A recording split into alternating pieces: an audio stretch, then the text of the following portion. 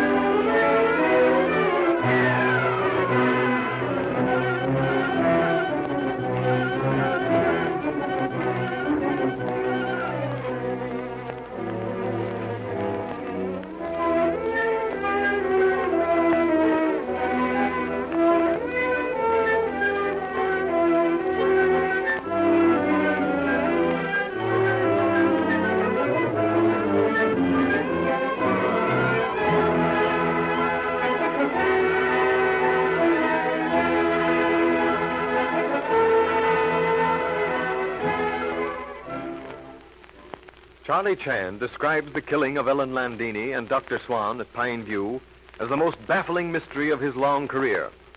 Hoping to get some information from Miss Meacher, Landini's secretary, the Honolulu detective has journeyed to Reno, and there he learns that Romano is still heir to Landini's fortune. He also learns that the gun used to kill Landini was the gun used to kill Swan, but that it was not Landini's own gun, as they had formerly supposed.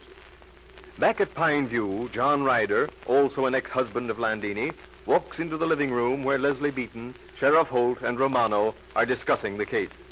Sheriff, it doesn't seem to have struck either Chan or you that some outsider may have come in and killed Landini. You mean a passing tramp, a burglar, someone like that, Mr. Ryder? Yes, it's happened before, you know. Suppose for a minute that happened, Mr. Ryder. How did the murderer get away? What do you mean, get away? He could get away as easily as he got in. Everybody was watching for the landing of the plane. Hardly, Mr. Ryder. You yourself admitted seeing Swan and Romano leave the study. Cecile was on the back stairs, so the murderer couldn't have left that way without being seen. But the sheriff, not one single person was near the front door. The murderer could have come in and left by that door. But to do that, Mr. Romano, the murderer would have to pass the room I was in. And I saw all the others. I would have seen the murderer, too. But it is possible, nevertheless, that your attention might have been directed elsewhere at that moment, Miss Beaton. Yes, that is true, Mr. Ryder. But still, to reach the front door, the murderer would have to pass Mr. Ward, Mr. Ireland, Mr. Beaton as they came up the main stairs. No, very much afraid that my own suggestion is not, what you say in America, such a hot one. Well, we don't seem to be of much assistance to the local gendarmes in this case. Let's take a walk down to the lakefront, Romano. Walk? Can Signor Ryder be serious? Walk on such a ground as these? Wet, cold? Is it to catch the cold that you would deliberately go out? Oh, all right. Let's go to the billiard room. I'll give you 25 and bet you $1 I'll run up to 100 before you. That is different. The game, the chance, the gamble. I will, what you call, chalk the cue with you. But walk in this weather? No, senor. It is unthinkable. This is your first real stay in the country, isn't it, Miss Beaton? Yes, it is, Sheriff. Longer than I expected to. Guess you find it kind of slow here, don't you? Well, not exactly. I'm not accustomed to being involved in murder mysteries. Oh, but I mean the quiet of the country itself. No shows, no excitement. Pretty dead after city life. But the beauty of the scenery more than makes up for the lack of shows and whatever other disadvantages you might think of. Yeah, it is pretty. I don't think I could live in the city. I imagine anybody from the city would find it pretty difficult to, well, get used to it. A lot of people I know would gladly give up the city for the country if they could make a living. I have to go back to the city, and you've no idea how I dread it. But you don't have to, you know. I have my living to make. But your brother... Huey will have to make a whole lot more in the future than he has in the past before I can rely on him. But he's heir to Landini's estate. You forget that. I don't forget it. And I wouldn't touch a penny of her money. And I don't think Huey will either. Doggone it, I'm glad to hear you say that. There's no real reason why you shouldn't, of course, but I'm glad just the same, Leslie. You don't care if I call you Leslie? Certainly not. I rather like it. And you don't have to call me Sheriff. Very well. Don. Yeah, that's better. Feels more friendly-like. Folks in the country mostly call one another by their first names. Is that the only reason you want to call me Leslie? No, of course not. I like you.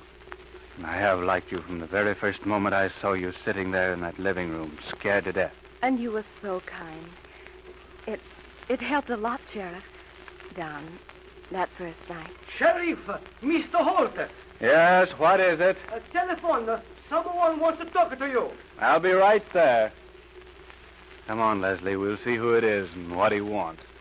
Meanwhile, over in Reno, at Miss Meecher's hotel room, Charlie Chan, Ward, Sam Holt, and Miss Meecher look at one another amazed as Sam Holt repeats the information he has received. There can't be no mistake about it. The deputy at San Francisco said the bullet removed from Landini's body was fired by the same gun as was used to kill Swan, but that neither one bullet nor t'other came from Landini's gun. But that's nonsensical. Impossible. Well, as I told Mr. Chan before, I ain't got much use for science, but somehow that kind of fits in with what I expected. Right so, Mr. Holt. Now that first shock of imparted information is past, facts take on more reasonable placement in the scheme of things. But the idea is fantastic. Why, we, all of us, yourself included, Mr. Cham, thought that Landini had been killed by her own gun. Right so, Mr. Ward, which only goes to prove that detectives should be most careful about jumping to conclusions, no matter how reasonable said conclusions appear to be. But more of this later. At present, we confine attentions to Miss Meecher, whom we are depriving of most valuable time. I'm glad to be of assistance, Mr. Chan. Passing from Mr. Romano, who you feel assured knew that he was still heir to Landini estates, we come to Mr. Ireland. I'm afraid I cannot tell you much about Mr. Ireland. But you have seen him? Yes, I've met him several times. You knew, of course, that he was Swan's chauffeur when he was, that is, when Swan was married to Landini, and that Swan accused him of making love to his wife behind his back? It ain't very often that they make love to a fellow's wife before his eyes, Mr. Chan. Alas, no, Mr. Holt. Plum blossom which, because it is raised behind high wall, always seems more beautiful, is stolen when master is absent in marts of trade. This Ireland, Miss Meecher, he was in love with Landini? No, I believe there was some sort of love affair between them. It was before my time. Since she came here, she's enjoyed riding about in a plane. But it was all over, at least on her side. I'm sure of that. Ah, yes, like a turbulent stream, unhampered and untamed, she swept on to new pastures. But, Miss Meecher, was it all over on his, Mr. Ireland's side? Well, I suppose I must tell everything. I did overhear him making love to her one evening, but she only laughed at him. So, she laughed at him? Yes, told him to stick to his wife, Cecile. She reminded him that when first she saw him, he had just returned from the war and was in uniform. It was the uniform, Michael, I heard her say. I fell in love with every man who wore one. He was flyer? I do not think so. No, I believe he was in an infantry regiment. So, war service, a steady hand, a clear eye, a good shot.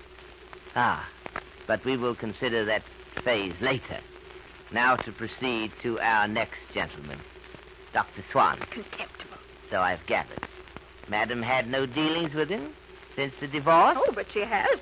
Since you have come to Reno, he has visited Madam? Most certainly. Ah, he lied to us about that. But then that is not surprising. One cannot disregard the dragon's fiery breath, even though he speak honeyed words. His visits, of course, Miss Meecher, were necessary if he were to follow his trade. You mean his profession as a doctor? Alas, no. I mean his nefarious trade as a blackmailer. Who told you that? No matter. We know it. Do we not, Mr. Holt? Aye, Miss Meecher. We know about Dr. Swan. He'll not worry any more. Well, we might as well tell her, Mr. Chan. Yes, Mr. Holt, it would be only fair. Miss Meecher doubtless has wondered whether or not Swan would turn his attentions to her, now that Landini is beyond his avaricious advances. You see, Miss Meecher, Swan was murdered. Dr. Swan? Dead? Yes. Well, I'll be forgiven, I hope. But I'm not sorry. Now, we know that Madam paid Swan $250 a month as the price of his silence. For what, Miss Meecher? Well, I really don't know.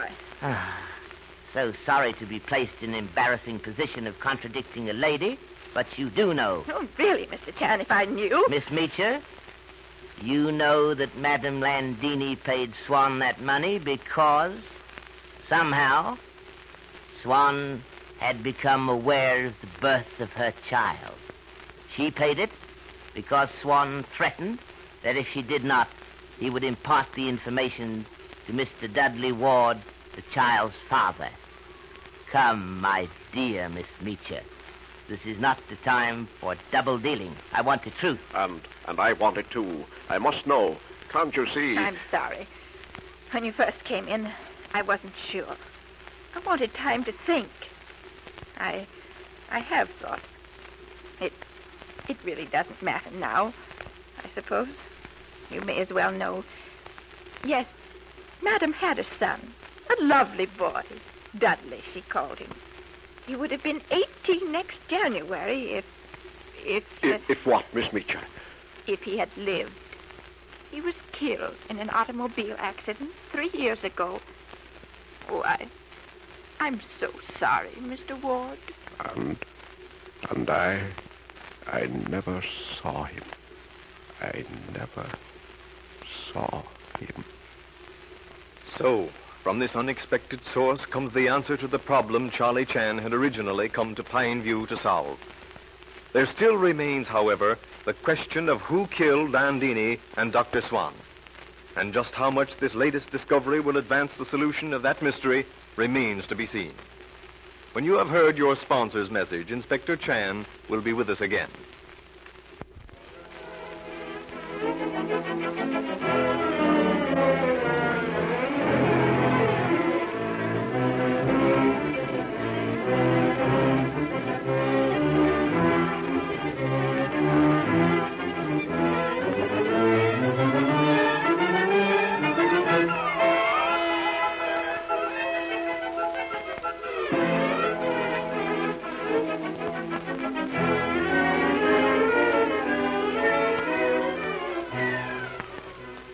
Well, Inspector Chan, you have something for us this evening? Indeed, yes, Mr. Wilson.